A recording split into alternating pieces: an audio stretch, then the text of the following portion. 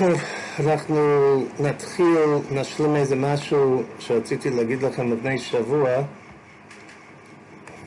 אבל זה קצת נגיע גם לפרשת השבוע, בסוף הפרשה, לקראת סוף הפרשה.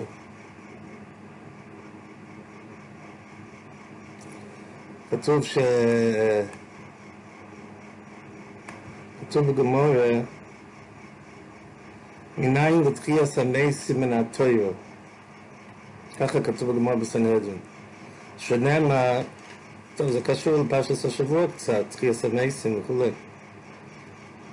תחיית המתים אחרי הפורע, הדומה. שנאמר, נשאתם ממנו אז תרומת השם לארון הכהן. זה הטעם הראשון שכתוב בגמרא בסנהדרין לתחיית המתים מן התורה.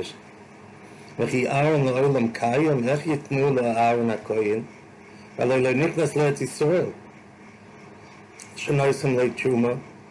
הרי ארון הכהן לא נכנס לארץ ישראל אף פעם, אז עוד לא נתנו תרומה לארון הכהן.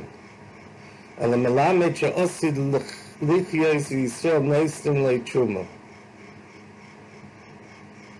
מכאן לתחיית המתים מן התורה. שנאמר נשאתם ממנו תרומת השם לארון הכהן. תחיית המתים מן התורה. אז יש שם המהרש"א, שהמהרש"א אומר דבר מעניין. ונרמז דבר זה בתרומת מייסר. אם תסתכלו שמה בפוסק זה מדבר על מה שהלוי נותן מייסר לכהן. עם מייסר דוגו שקיבל מישראל. שהוא קודש מן הקודש. רואי שיקבל ארון שהוא קודש קדושי. דהיינו המייסר זה קודש לשם. והלוי נותן מהמייסר. אז זה קודש מן הקודש. אנחנו יודעים שהקדוש ברוך הוא הגדיל את הארון כמו שכתוב בדברי הימים. ויש קודש קדושי. אז זה רואים לבוא לארון. ככה כתוב אז קודם כל רציתי להעיר, הם שואלים, כל המפורשים שואלים, למה זה נרמז דווקא בתרומת מייסר? אני חשבתי אולי זה קשור לפרשת קורח, בגלל שקורח הרי היה לוי, הוא היה ראש הלווים, דיברנו לפני שבוע, הוא היה אמור להיות ראש הלווים. ובכל אופן הוא היה לוי. ודווקא במקום שהיה ערעור על הכהונה של ארון הכהן, ודווקא מאותם שערערו, דהיינו הלוויים, שם נרמז הדבר הזה. זאת אומרת שגם הלוויים הם צריכים להכיר את העובדה שארון הקודש הוא המשהו מיוחד. זה אני חשבתי. יש משך חוכמה, שמשך חוכמה אומר, למה צריכים לתת לארון? כן? ארון זה לאו דווקא שצריכים לתת דווקא לארון, אפשר לתת תרומת מייסר או תרומת לכל הכהנים. אז הוא אומר שכולם זוכים מארון הכהן, את הכוח הזה שהם יכולים לקחת, אבל זה מחמס ארון. זאת אומרת, כל התרומת ומייסר, כל התרומת ניתנו לארון הכהן. ולפי זה, יש קטעי החושן שמדבר על מתנס כהונה לקוטן, אבל אם אנחנו נלמד ככה, כמו המשך חוכמה, אז זכו בירושה. אז אם זכו בירושה, אז אפשר לקיים את זה על ידי נסינה לכהן קוטן. רק מה, אז לפי המשך חוכמה, אז אולי קשה שהגמור אומר, מה שכתוב בגמור, שהרי הוא לא נכנס לארץ ישראל, אז לא נתנו לו תרומה. אבל אם אנחנו אומרים שהם זוכים בגלל הירושה, אז לא צריך שארון הכהן ייכנס לארץ ישראל. הם בכל אופן זוכים להכנס ירושה, לפי דברי משך חוכמה. זה אני לא יודע איך הוא יענה על השאלה הזו. עוד דבר אחד, אם כבר הזכרנו מהרש"א אומר על הפסוק בתפילת חנה, השם אמס עמך יאמר את שאול ויואל, שזה, הספלל לחנה על הדס קורח. מדוע יתפלל על הדס קורח? אומר המהרש"א שבכיוון שקורח ראה שהשלח יוחסין יוצא ממנו, הוא ראה שיבוא שמואל הנביא שעליו נאמר מוישה ואהרון בכוי, הנביא שמואל בקורא שמואל שוקל שמואל כמוישה ואהרון, כן, וזה נתן לו את הכוח לחלוק. ובאמת יצא שמואל מקורח ובני קורח. אז זה יוצא במובן מסוימת ששמואל גרם איכשהו את המחלוקת של קורח עם מוישה. אז ממילא, אז היא התפללה, כיוון שברחמך חננתני, כן, והילדים שלי, זאת אומרת, העובדה שאני ילדתי, חנה אומרת, זה מה שגרם את קורח, אז הם קצת גרומו בנזיקין, אני מתפלל עליהם שאתה ממסמך לכל הפוחס עלי יויסון, תעלה אותם, וזה ככה הוא אומר, דברי המשהו שם בסוגיה. טוב, אנחנו נגיע לפרשת חוקת להתחלה, אני רציתי להגיד איזה משהו, אני בטוח שאני לא אגיע לזה, אני אגיד את זה בהתחלה. יש משהו, יש זוהי הקודש, רציתי לשתף אתכם באיזה זוהי הקודש, בגלל שזה קצת רלוונטי במה שדיברנו, אמרנו איזה כתב וקבולה לפני שבועיים אולי, כן, כתוב אצל אויג, בסוף הפרשה, אל תיראו איסוי, דבר מעניין, רציתי לשתף אתכם דברי הזויה. אל תיראו איסוי.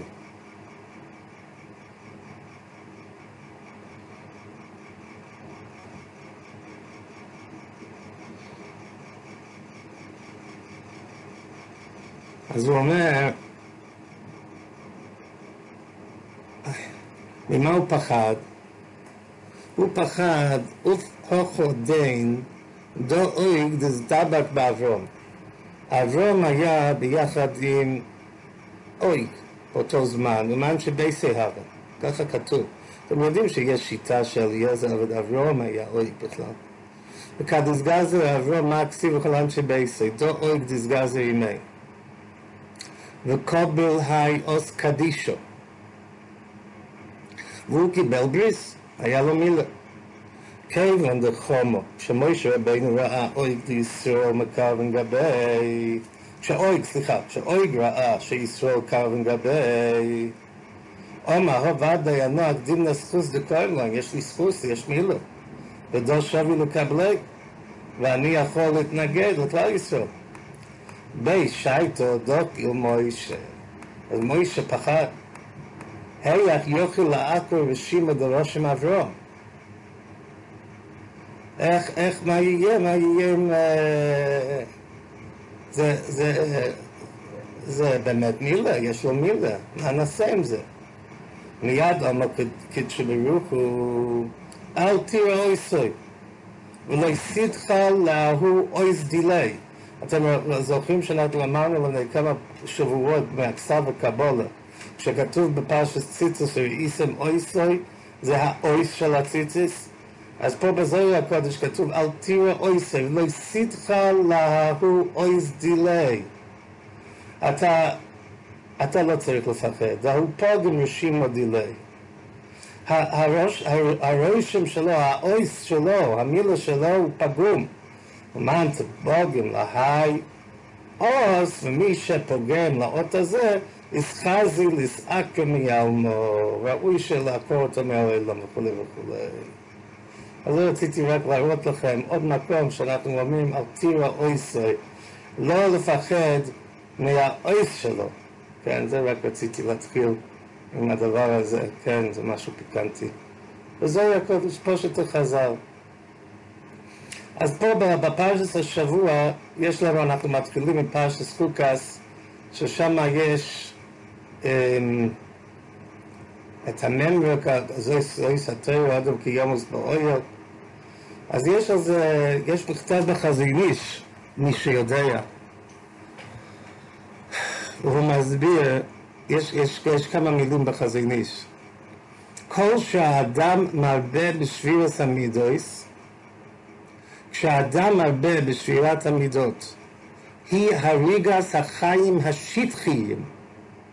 זה נקרא שהוא הורג את החיים השטחיים, וניסה של היצר הממלא כל הגוף, הוא החיים המולך בדרכה של תורה.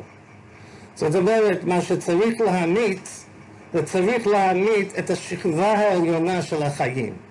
השכבה העליונה של החיים זה כל הדברים, כל ההסעסקוס בגשם, בענייני גשם וכולי, זה תופס אותנו בגדול, כן, כל הדברים האלו. וכדי לזכות לתורה, אנחנו חייבים להרוג את כל הדברים האלו. אם אנחנו מצליחים להרוג את כל הדברים האלו, אז אנחנו ניכנס יותר פנימה לחיים האמיתיים. זה הכוונה, זה יסתר אודם כיומס באוהל. צריך להגיע למקום יותר עמוק ולהמית את הקליפות העליונות של החיים. זה פירוש אחד, משהו מעניין. יש גם כן פירוש של, אתם לא תאמינו, אבל זה שגם התפארת שלמה מרדומסק וגם החיים בחפץ חיים, גם אומרים פוחס היסר אותו דבר. החפץ חיים מביא משהו.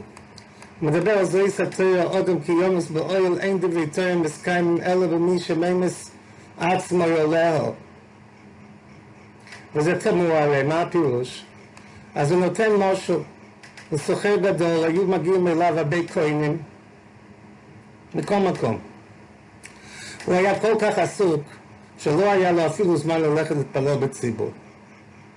הוא נהיה זקן, הוא לבן כבר, כחסר נזדלדלו, כן, הוא מגיע, הוא תופס, זה לא יכול להמשיך ככה. אז הוא מתחיל ללכת לבית הכנסת, להתפלל בציבור, לומד אחרי התפילה שעתיים. לא אכפת לו, הוא מחליט, אני לא אכפת לי מה שיגידו הסוחרים, הם יבואו אליי הביתה, יחכו לי, מה לעשות? הוא מגיע פעם הביתה מהבית כנסת, והוא היה שם 3 שעות, אשתו עומדת, אתה יודע מה קורה פה? כל החנות מלא סוחרים, הם מחכים לך, והם אומרים שלא יהיה מה, הם יעזבו. אז הוא אומר, אני הייתי טרוד, אני עסוק. שהדבר קורה למחרת. כן? הוא אומר, לא אכפת לו. הוא כבר החליט.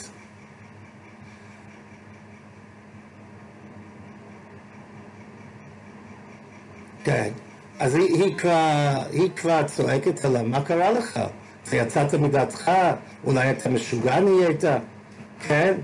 חנות מלא קונים ואתה יושב ולומד? אתה גורם הפסד. כל אלו שרוצים לקנות, למכור, הם ילכו למתחרים שלנו. אז הוא אומר, אשתי היקרה, מה היה קורה אילו מלאך המוות היה בא ולוקח אותי? מה היית עושה? היית אומרת לו, אין לי זמן עכשיו, החנות מלא? אז תעשי לי טובה, תחשבי כאילו אני מת, כן, תעשי כאילו אני מת, ובעוד שעתיים אני אקום לתחייה כל יום, 2 אחר כך. אז אומר חפץ חיים זוהי כוון השמיים והנ"ל. אין דברי תורה מסקיימים אלא במי שממס עצמו אלוהו. האדם צורך לחשוב שהוא מס. ועל זה אין תשובה. כי אין שייטי פנויו. כן? זאת אומרת, מה היה... הוא אומר את זה אחרת, אני חושב התפארת שלמה אומר, שזה צריך להיות כמו האדם שלקחו אותו לעולם האמס, והוא רוצה להשלים, הוא רוצה ללמוד עוד תורה, והוא לא נותנים לו, אומרים לו שלא יכול. כן? זהו. אז מה היה קורה אילו היו נותנים לו יום להגיע בחזרה לעולם הזה? מה היה קורה שם? וואי, איזה שטייגן הוא היה מרביץ. כן? ומילא זה הפשט, אודם כי יום הסבולל, אין דברי תורה מסקיימים אלא במי שממס עצמו, אלא מי שממס עצמו. ואז מגיע לתחייה, כן? בואו נראה איך שהוא מתנהג. ככה אנחנו צריכים להתנהג כשאנחנו לומדים תורה. אני חושב שזה חפץ חיים על התורה דווקא.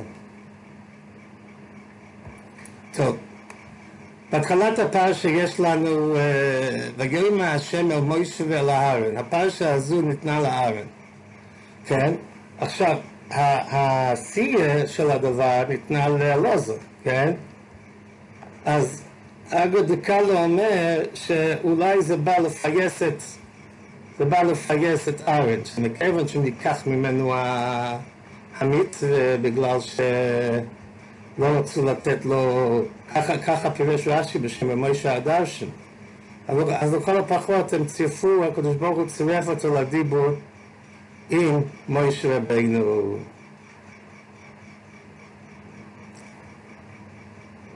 עכשיו, יכול להיות דיברנו על זה לפני שנה, אני לא זוכר, ממש לא זוכר, אבל זה מאוד חשוב לדעת את הכלל הזה, מה שכתוב באור החיים הקודש. הוא מדבר הרבה על זה חוקת התורה, זה חוקת התורה. חוקת התורה, כל מה שיש טומאה, כל מה שיש טומאה, לנו יש טומאה, כן? אין הכוסי נעשה טומא מייס. כוסי לעולם לא יהיה טומא מייס. לכן האמת זה שזה קצת פלא, מה שניתן פרשת ספורר, וזה דבר שצריך לעיין. מדוע ניתן פרשת ספורר במורה? אם ניתן פרשת ספורר במורה, אז ניתן שם כיבוד אב ואם, ניתן שם שבת, ניתן שם דינים. כל הדברים האלו היו רלוונטיים. אבל זה היה לפני, וזה מה שהוא הולך להגיד עכשיו, עוד רגע, אתם תראו, אבל צריך לדעת מדוע ניתן פורר. כותי לא נעשה טומא מייס. אז הוא אומר, ככה הוא אומר, אור החיים הקודש, ההבדל בינינו ובין, הוא באמצעות קבולת התורה. כן? אם לא היה קבולת התורה, לא היינו מטמאים, כן? לא היינו מקבלים טומאה. אז הוא אומר, שזה הפשט, זה חוקת התורה. כל התורה, כל הטומאה והתורה זה result, זה תוצאה מהעובדה שקיבלנו תורה. ובכיוון שקיבלנו תורה, נעשו עם בני ישראל דובר שרוחונים השפלים תאבים לדבק בהם. כן, כל החיצונים הם רוצים קצת לקבל מאיתנו, אנחנו כל כך צריכים להיזהר. כן, בגלל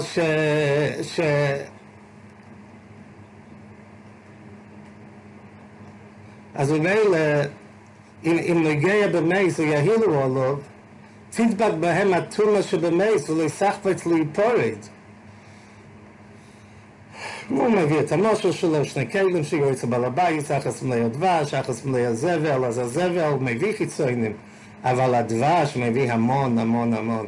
ואז הוא מבאר את הפרשה בפסח, כן, שבפסח מצרים אנחנו לא רואים שמה שהיה ציווי על הטומאה. שם בפסח מצרים לא ניתן ציווי על הטומאה, ואנחנו יודעים שיש ציווי על טומאה לפסח, כן? פסח קורה בטומאה אם זה רוב הציבור, אבל יחידים שהם טמאים לא יכולים. התשובה, בגלל שבאותו זמן ישראל היו טמאי מייס, כן? הגם שנוגו והעילו על המייס, כי עדיין לא קיבלו תורה. עדיין לא קיבלו תורה. זה ניתן רק אחר כך, כשכלל ישראל קיבלו תורה, אז אנחנו אומרים שיש דין טומאה בפסח גם כן, אבל לא ניתן בפרשת בוי, בגלל שזה עוד לא היה רלוונטי. אז קצת לפי האור החיים הקודש, לפי מה שהוא אומר שלא היה דין והכל מגיע באמצעות התורה, אז אנחנו נצטרך להבין שזה לא קרה עד קבלת התורה, כן, מה פרשת ספורר בדיוק בא ללמד לי, זה לא היה רלוונטי כל כך בפרשת סמור. זה צריך עיון, זאת אומרת, להגיד שהתורה רק נתנה פרשה שלא רלוונטית, יש בזה קצת מן החידוש, לא נורא, אבל קצת מן החידוש יש בזה. אם דיברנו על זה, זה מאוד חשוב למה שכתוב בפרשת השבוע שעברה, כן, בפרשת קורח, היבודלו, מתוך העדו הרוע הזויס וחל עושים כרגע, כאן יבודלו, וזה כל הנושא שתמיד צריך להיות הבדולו, תמיד צריך להיות הבדולו. קודם כל אתם יודעים שנפש החיים, אני חושב, הוא היה הראשון שאמר אם היהודים לא יעשו קידיש, אז הגויים יעשו הבדולו. כן, זאת אומרת, כשאנחנו חס ושלום מתערבים עם הגויים, רחמנא ליצלן, ואנחנו מנסים להיות כמו גויים, אז הגויים זה מה שהיה בגרמניה, כן, היה אסכולה והכל, עד שבסופו של דבר הגיעו הגויים ואמרו שאנחנו לא ניתן לכם להתערב איתנו. אבל זה מאוד חשוב שאנחנו צריכים לשמור על עצמנו, הנושא הזה של הבדולו. לכן פרשת קורח זה המקום שהזוהר הקודש, כן, מדבר על המצווה שיש לנו של הבדולה. יש לנו קידיש, כולם מתפעלים מקידיש, כל אחד אוהב לעשות קידיש על היין. הבדולה מישהו אחר יכול לעשות. הבדולה, לא מרגישים את הקנק שבהבדולה. כן, זה נעסק הבדולה, צריך לדאוג לאנשים, כן, נשים חייבות, נשים לא חייבות. כן, הבדולה זה אחד מהדברים חייבים להבדיל, זה לא מחכים, יש לי הזדמנות להגיד הבדולה, לקיים מצוות השם, להבדיל. מה מונח בהבדולה? מה טמון בהבדולה? אז זה מה שכתוב בזוהר, בפרשת קורח וגם כן בבראשית. כתוב שהמצווה של הבדולה זה מכיוון שעכשיו מגיע קרוב, יוצא את השבס ונכנס ימי חול. וביחד עם ימי שחור מגיעים כל אלו ששולטים על ימי שחור. והאלו ששולטים על ימי שחור זה שייך לחבר'ה שלא כל כך קדושים וטהורים. שם יש שייכות לחיצונים. והחיצונים, מכיוון שהם נמצאים בקרבת השבס, כן, בסוף השבס, אז אם מי שיתחיל לפני שהוא עשה הבדולה, והוא יתחיל להתעסק בדברי חול, אז המשצח הוא מערב פה שבס וחול, אז חול לא אוהב להיות מעורב עם שבס, בגלל שזה נותן אחיזה לחול בתוך הקדושה של שבס. זה גוואלדיק, לא יכול להיות דבר יותר טוב לחיצונים, כן? לכן אנחנו חייבים להבדיל, שקודש יהיה קודש וחול יהיה חול, כן?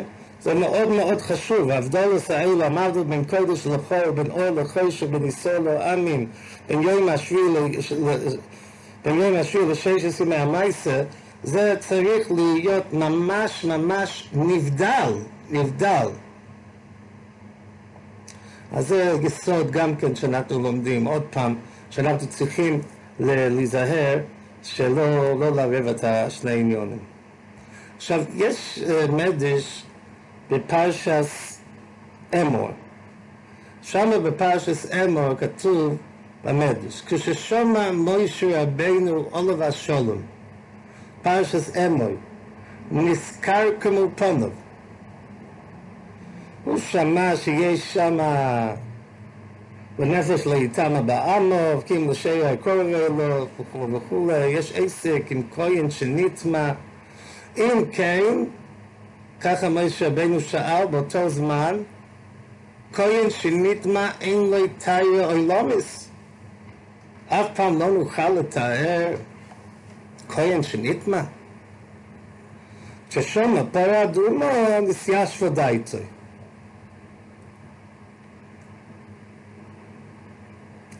הוא שמע פרעה אדומו. אז יש פה כמה במפורשים, בצדיקים, בגאונים שלנו, שם ספר. הוא שואל, קודם כל, מה כתוב ששמע פרעה אדומו נסיעה שפודאיתו? כשהוא שמע אמור לכהנים הוא פחד. מה, הוא לא ידע פרעה ממורו? הוא לא ידע פרעה ממורו. ואוי, מה הייתה מנזכר כמו פרעה?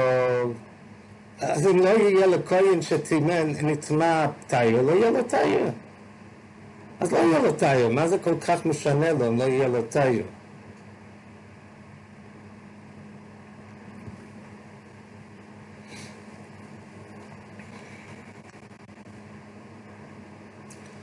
על זה מדבר שם ספר. הפשט הזה ככה, אומר שם סוף או הפוך. הוא הבין, הוא ידע שיש פרשת פורו. הוא ידע שיש פרשת פורו.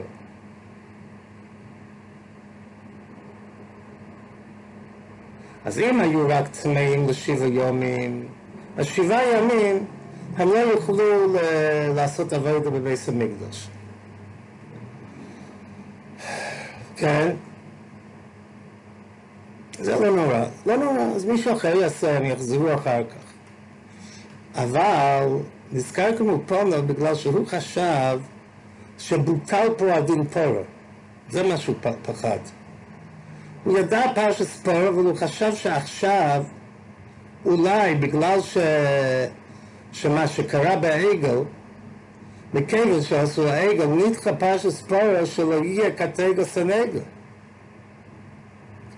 אז נזכר כמו פונו שאין כפורה לעגל.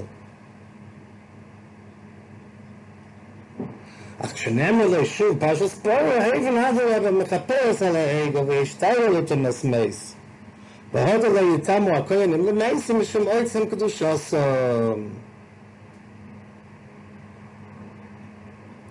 טוב, זה פוחס היסה, זה השטיקל שהוא אמר בתוף קצ"א, יש עוד שטיקל מתוף קס"ט על אותו נושא. דברים יקרים מאוד, אתם יכולים להסתכל בפנים.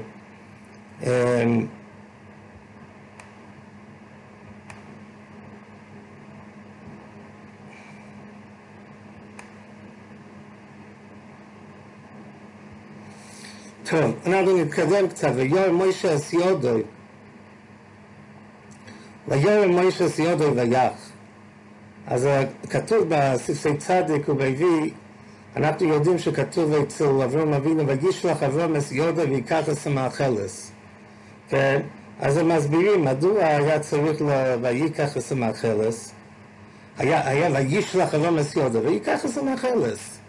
אבל מכיוון שהקדוש ברוך הוא, ככה יש כאלו שאומרים, מכיוון שהרצון האמיתי של הקדוש ברוך הוא היה שהוא לא ישחט את יצחק, אז ממילא זה לא היה, ויהודים כמו אברהם אבינו, האיברים שלהם הם כבר מסונכרנים עם מה שהקדוש ברוך הוא רוצה, אבל ממילא זה לא היה פשוט לו, והוא לא היה יכול לקחת את המאכלס.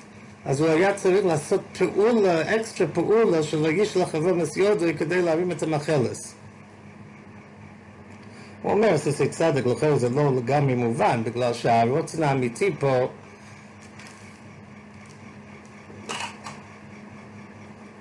טוב. אבל פה אותו דבר, על ידי שרוצה ישראל מסלע אחר. והקדוש ברוך הוא רצה שיוצאים מסלע שישראל רוצו. אז עכשיו הוא היה צריך הרום הסייד כדי להכות את הסלע שהוא רצה להכות. עד כאן כדי זה דברי סוסי צדק. ולכן כתוב ליורם את מוישה. שנייה אחת.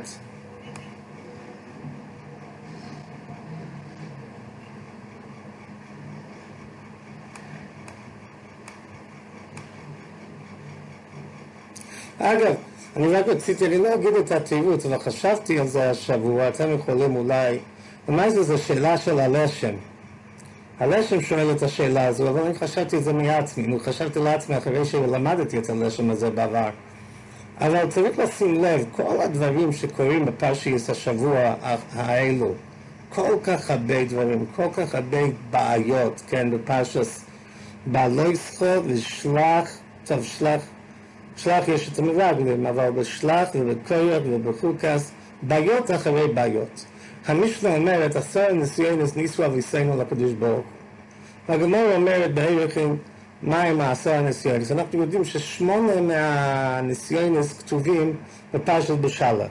עוד אחד זה עגל, עוד אחד זה מרגלים. אז נשאלת השאלה, מה עם כל הדברים האלה? למה הם לא נכנסים לניסיונס? מה שקורה בפרשת השבוע, מהמריבה וכל הדברים האלו, מדוע זה לא... זה צריך ביור, לא ברור אצלי הדבר הזה. הוא אומר דבר יפה, הקדושת לוי אומר, יש מחלוקת בין רש"י והרמב"ן, כן? רש"י אומר שהסיבה זה שהוא נתן מכות לסלע. הרמב"ן אומר בגלל שהוא אמר שמעון האמוריים. אומר הקדושת לוי דבר כזה, הוא אומר כשבן אדם, כשמוכיחים לכלל ישראל, יש שני צורות להוכיח לכלל ישראל. אחד יכול להגיע בדברים טובים ואומר, וואי, יהודי הוא כל כך חשוב, ומכל מקום מחצב נשמוסוי, הוא כל כך גבוה, הוא מגיע מכיסא הכובד, כן, והקדוש ברוך הוא יש לו כל כך הרבה נחס רוח, ומצוות כל איש ישראל, יש כל כך הרבה שמחה בכל העולמות, שאיש ישראל עושה מצווה, זה דרך אחד שאפשר להוכיח. יש עוד אחד שיוכיח, וואי, אתה שגץ, כן? יכול פשוט לנזוף פה. אז הוא אומר שזה שמוכיח את ישראל בטוב, כן, הוא מעלה את נשמת ישראל למעלה למעלה. הוא תמיד מדבר על צדקת כלל ישראל, איך שהם מיוחדים, כן? זה שטיקל שמתאים לסניגורים של ישראל, לרבי יצחק מברדיצ'ב, כן? אז זה באמת הוא, כן? אז אחד כזה שכל הזמן מרומם את כלל ישראל, הוא ראוי להיות מנהיג של כלל ישראל.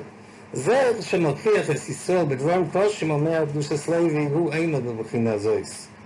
מי שכל הזמן רואה במעלוסם של ישראל, בצדקוסם של ישראל, כן? ואז כל הדברים הנברואים בעולם, אז כל הדברים הנברואים בעולם צריכים לעשות מעצמם הרצון של ישראל לדבר שנברו, דהיינו בשביל ישראל. אם אנחנו מעלים כל הזמן מדברים טוב על כלל ישראל, אז זה עושה שכל העולם ירצה לשרת את הכלל ישראל. אבל משה רבינו אמר פה שמעון האמוריים. הוא אמר, הוא הוכיח אותם בדברים קושי.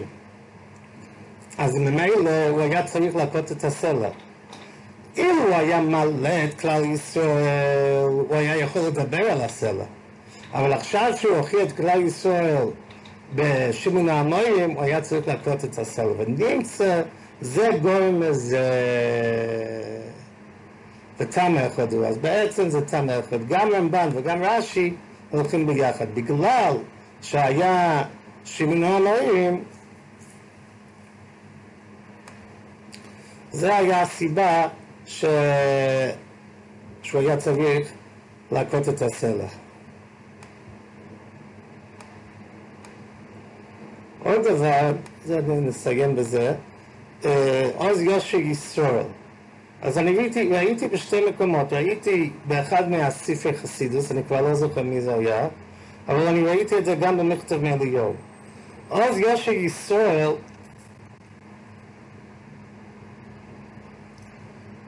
אז זה דברים לא מובנים, השיר הזה, כן? ממתנה נחלי, כל מיני דברים שבקושי אפשר להבין אותם, כן? מבחינה אחרת היה שיר היום, משה רבינו, אז יש שמוי של בני ישראל, הדברים היו כל כך ברורים, כל כך בהירים. אז גם בזה שאני ראיתי בספר חסידוס, וגם מה שאני רואה במכתב אליהו, הם אומרים פוחס יסר אותו דבר. השיר שהיה כלל ישראל אמרו בבאר, הם אמרו את זה בלי מוישה. כתוב במדרש, מדוע עשו את זה בלי מוישה? מכלל שמוישה רבינו היו לו בעיות כאיתם המים, אז זה לא מתאים שמוישה רבינו יהיה חלק מהשיר הזה. אז הקדוש ברוך הוא אמר, אם הוא לא שם, אני לא שם. ומילא יוצא שהשיר הזה, בוא נגיד את זה בצורה שיהיה ברור, זה היה באספקלריה שאינו מאיר. זה לא היה שיר בהיר. אבל ממילא הכל בצורה שבקושי אנחנו יכולים להבין מה זה אומר. אבל בשיר הראשון, בעוז יושר מוישה, שמה היה מוישה, ועם הקדוש ברוך הוא, אז שמה הקדוש ברוך הוא היה ביחד עם מוישה, in the greatest way possible, באופן הכי גדול שיכול להיות, באספקלריה המאירה. אבל מכיוון שזה היה באספקלריה המאירה, אז הכל מאיר, הכל ברור, הכל בהיר. אז כל מה שהם אומרים בשיר זה ברור. מעניין שראיתי את זה גם אצל חסידים וגם ברב דסלר. טוב, פוחס יגייס אנחנו נסיים בזה, אני חושב שיהיה גוד שבס לכולם, חודש טוב ובסורס טוב, סמירת השם, כל טוב סבא.